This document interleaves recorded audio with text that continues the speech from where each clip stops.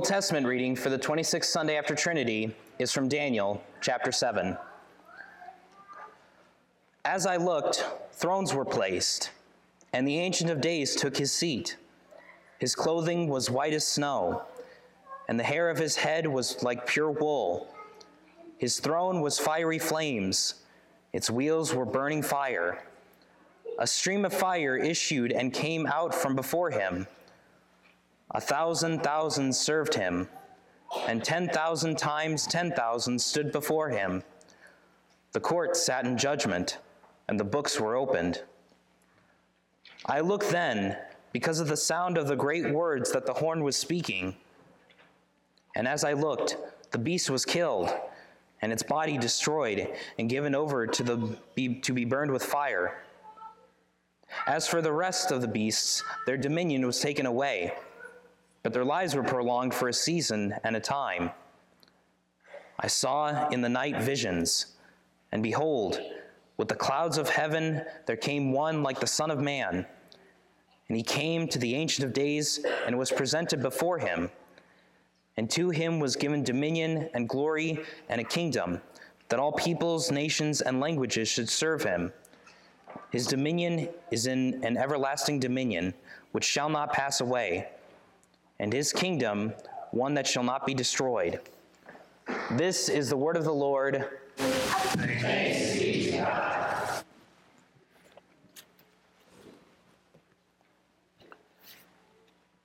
He calls to the heavens above and to the earth that he may judge his people. The heavens declare his righteousness. God himself is judge.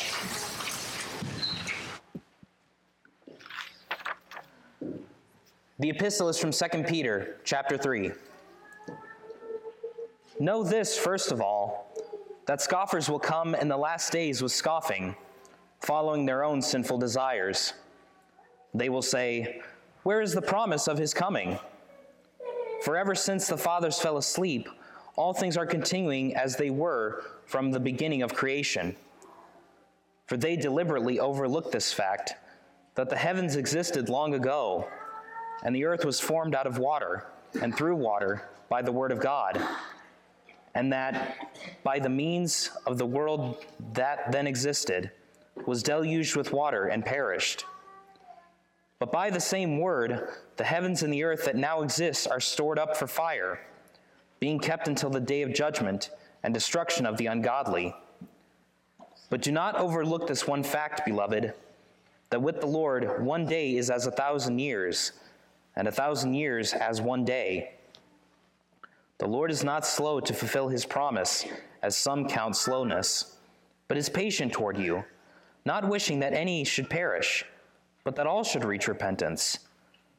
But the day of the Lord will come like a thief, and then the heavens will pass away with a roar, and the heavenly bodies will be burned up and dissolved, and the earth and the works that are done in it will be exposed. Since all these things are thus to be dissolved, what sort of people ought you to be in lives of holiness and godliness, waiting for and hastening the day of the coming of the day of God, because of which the heavens will be set on fire and dissolved, and the heavenly bodies will melt as they burn. But according to his promise, we are waiting for the new heavens and a new earth, in which righteousness dwells. Therefore, beloved, since you are waiting for these, be diligent to be found by him without spot or blemish, and at peace. This is the word of the Lord. Stand for the Alleluia.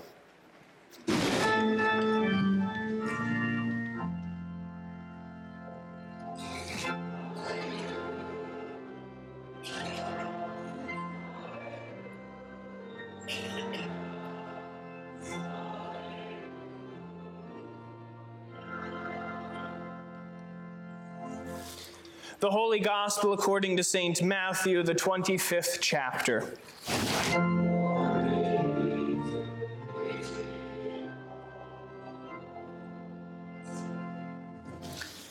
Jesus said, "When the Son of Man comes in his glory, and all the angels with him, then he will sit on his glorious throne. Before him will be gathered all the nations, and he will separate people one from another, as a shepherd separates the sheep from the goats. And he will place the sheep on his right, but the goats on the left. Then the king will say to those on his right, "Come, you who are blessed by my Father, inherit the kingdom prepared for you from the foundation of the world. For I was hungry, and you gave me food. I was thirsty, and you gave me drink. I was a stranger, and you welcomed me. I was naked, and you clothed me. I was sick, and you visited me. I was in prison, and you came to me." Then the righteous will answer him, saying, "Lord, when did we see you hungry and feed you, or thirsty and give you drink? And when did we see you a stranger and welcome you, or naked and clothe you? And when did we see you sick or in prison and visit you?" And the king will answer them, "Truly I say to you, as you did it to one of the least of these my brothers, you did it to me." Then he will say to those on his left, "Depart from me, you cursed, into the eternal fire prepared for the devil and his angels. For I was hungry, and you gave me no food. I was thirsty, and you gave me no drink. I was a stranger, and you did not welcome me. Naked, and you did not clothe me. Sick and in prison, and you did not visit me." Then they will also answer, saying, "Lord, when did we see you hungry or thirsty or a stranger or naked or sick or in prison and did not minister to you?"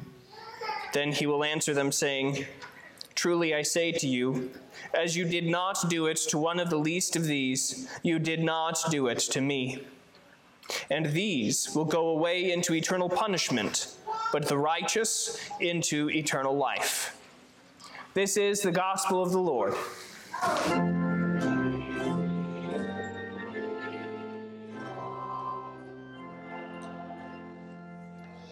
In the name of the Father, and of the Son, and of the Holy Spirit, Amen. Jesus will come on the last day and separate people as a shepherd separates the sheep and the goats. The unrighteous are the goats who will depart into eternal punishment. The righteous are the sheep who will enter into eternal life. Jesus calls you a sheep. No, really. On the last day, before the throne of God, Jesus will call you a sheep. But Vicar, how can Jesus, who is the almighty Son of God, declare me to be a sheep? When I look back at my life, I see no reason why Jesus should call me a sheep. If anything, I deserve to end up with the goats. But Jesus calls you a sheep. But I see who I am. I see the things that I shouldn't have done. I only see how much I haven't kept the law. When Jesus lists out how the sheep feed the hungry, clothe the naked, visit those sick and in prison, I haven't done any of those things. But Jesus calls you a sheep. But from my heart has only come the things that I shouldn't do. Not only have I neglected my neighbor, I've killed him. I've closed my hand and my heart to him. And really, according to what Jesus says, I've closed my heart and my hand to Jesus. But Jesus calls you a sheep. Vicar, my sin confronts me. Sin cannot stand before a holy and a perfect God. I've disobeyed God and hurt my neighbor completely. When I come before the throne of God, all I'm going to hear is, "Depart from me, I never knew you." But Jesus calls you a sheep. How? How is it that Jesus calls me a sheep? I look at all the ways that I have failed to love God and love my neighbor. I deserve to enter into eternal punishment with the devil and his angels. Hell may not have been intended for me, but I'm going to find out what it's like on the last day. I'm going to see and feel God's eternal punishment. That's what the unrighteous deserve, and that's what I am. but Jesus calls you a sheep. Jesus calls you a sheep not because of who you are and what you've done, but because of who he is and what he's done for you. You say that you look back on your life and you see no reason for Jesus to call you a sheep. Maybe not. You look back and you only see a body of death that is deserving of eternal punishment. But Jesus has called you from death to life. Jesus calls you a sheep. When you see how much you haven't kept the law, you see that you failed to live up to what God has commanded for you. Because of sin, no one keeps the law perfectly. No matter how hard you try, there's always going to be that one little iota that you can't keep. You were born in sin, infected with death. But who is the one who has come to keep the law perfectly in your place?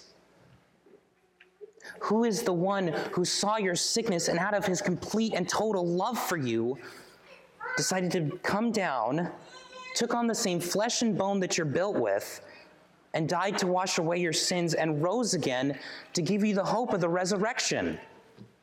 Jesus. So if Jesus has done all of that, knowing that you couldn't keep the law, he must want to call you his own. So Jesus calls you a sheep. You see a callous heart that only breeds sin and death. The Holy Spirit is breaking the rocky ground of your heart by the law. The Spirit convicts you so that you would realize that you're dead in your trespasses. He uses the law to show you your sin, so that you would see your need for a Savior. He doesn't leave you dead in your trespasses, though, but gives you new life in Jesus. The Holy Spirit gives you faith to know that your sin is forgiven. Jesus is no longer your neighbor whom you have closed your hand to, but he is the good shepherd who calls you by name. You hear the voice of your shepherd.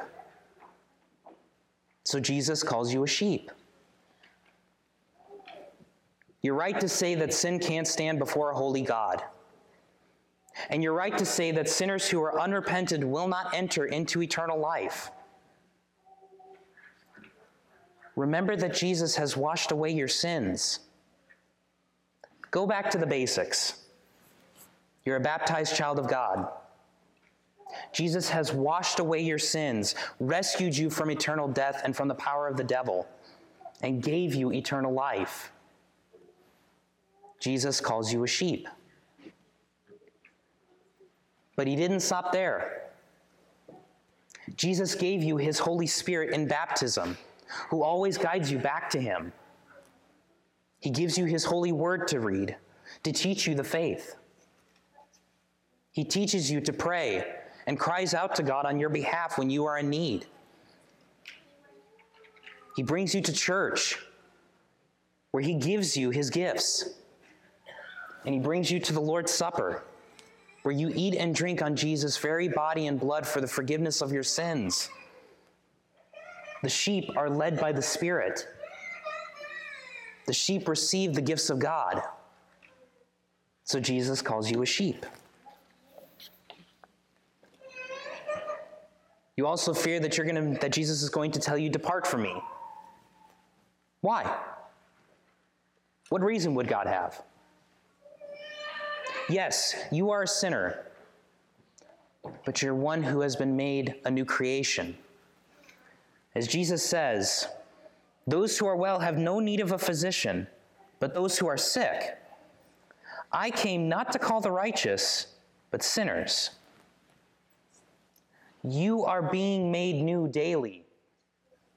As we are taught from the Catechism, the old Adam in us should by daily contrition and repentance be drowned and die with all sins and evil desires, and that a new man should daily emerge and arise to live before God in righteousness and purity forever. Why would you be told, "Depart from me"? Jesus will not tell you to depart from me. Jesus tells the sheep, "Come, You who are blessed by my Father, inherit the kingdom prepared for you from the foundation of the world. Jesus calls you a sheep. You fear the fires of hell and wonder if that's all you're going to see on the last day. You see your unrighteousness and see your place alongside the devil and his angels. And for everyone who rejects the Lord and his gifts, that is exactly what they will receive. But Jesus has closed that path for you. Your righteousness isn't based on your works. Your entrance into heaven isn't based on how much you've kept the law. If that were the case, heaven would be an empty room. You have a merciful God. You have a loving Savior who has come to die to close the path to hell for you. That means that Jesus then opens the door to heaven for you. Not only that, he brings you there himself. And this is because of what Jesus calls you. Jesus calls you a sheep. He desires that all would come to the knowledge of salvation through him. This means you. Jesus gives you the knowledge of salvation that brings you to heaven. He opens the door for you and welcomes you with open arms. On the last day, you won't see the fires of hell. You won't be the ones weeping and gnashing your teeth. Because you hear his voice, because you know him, and because he knows you, you will see your good shepherd standing before you, leading you forward into eternal life. And all of this is because of what Jesus calls you. Jesus calls you a sheep. In the name of the Father, and of the Son, and of the Holy Spirit, amen.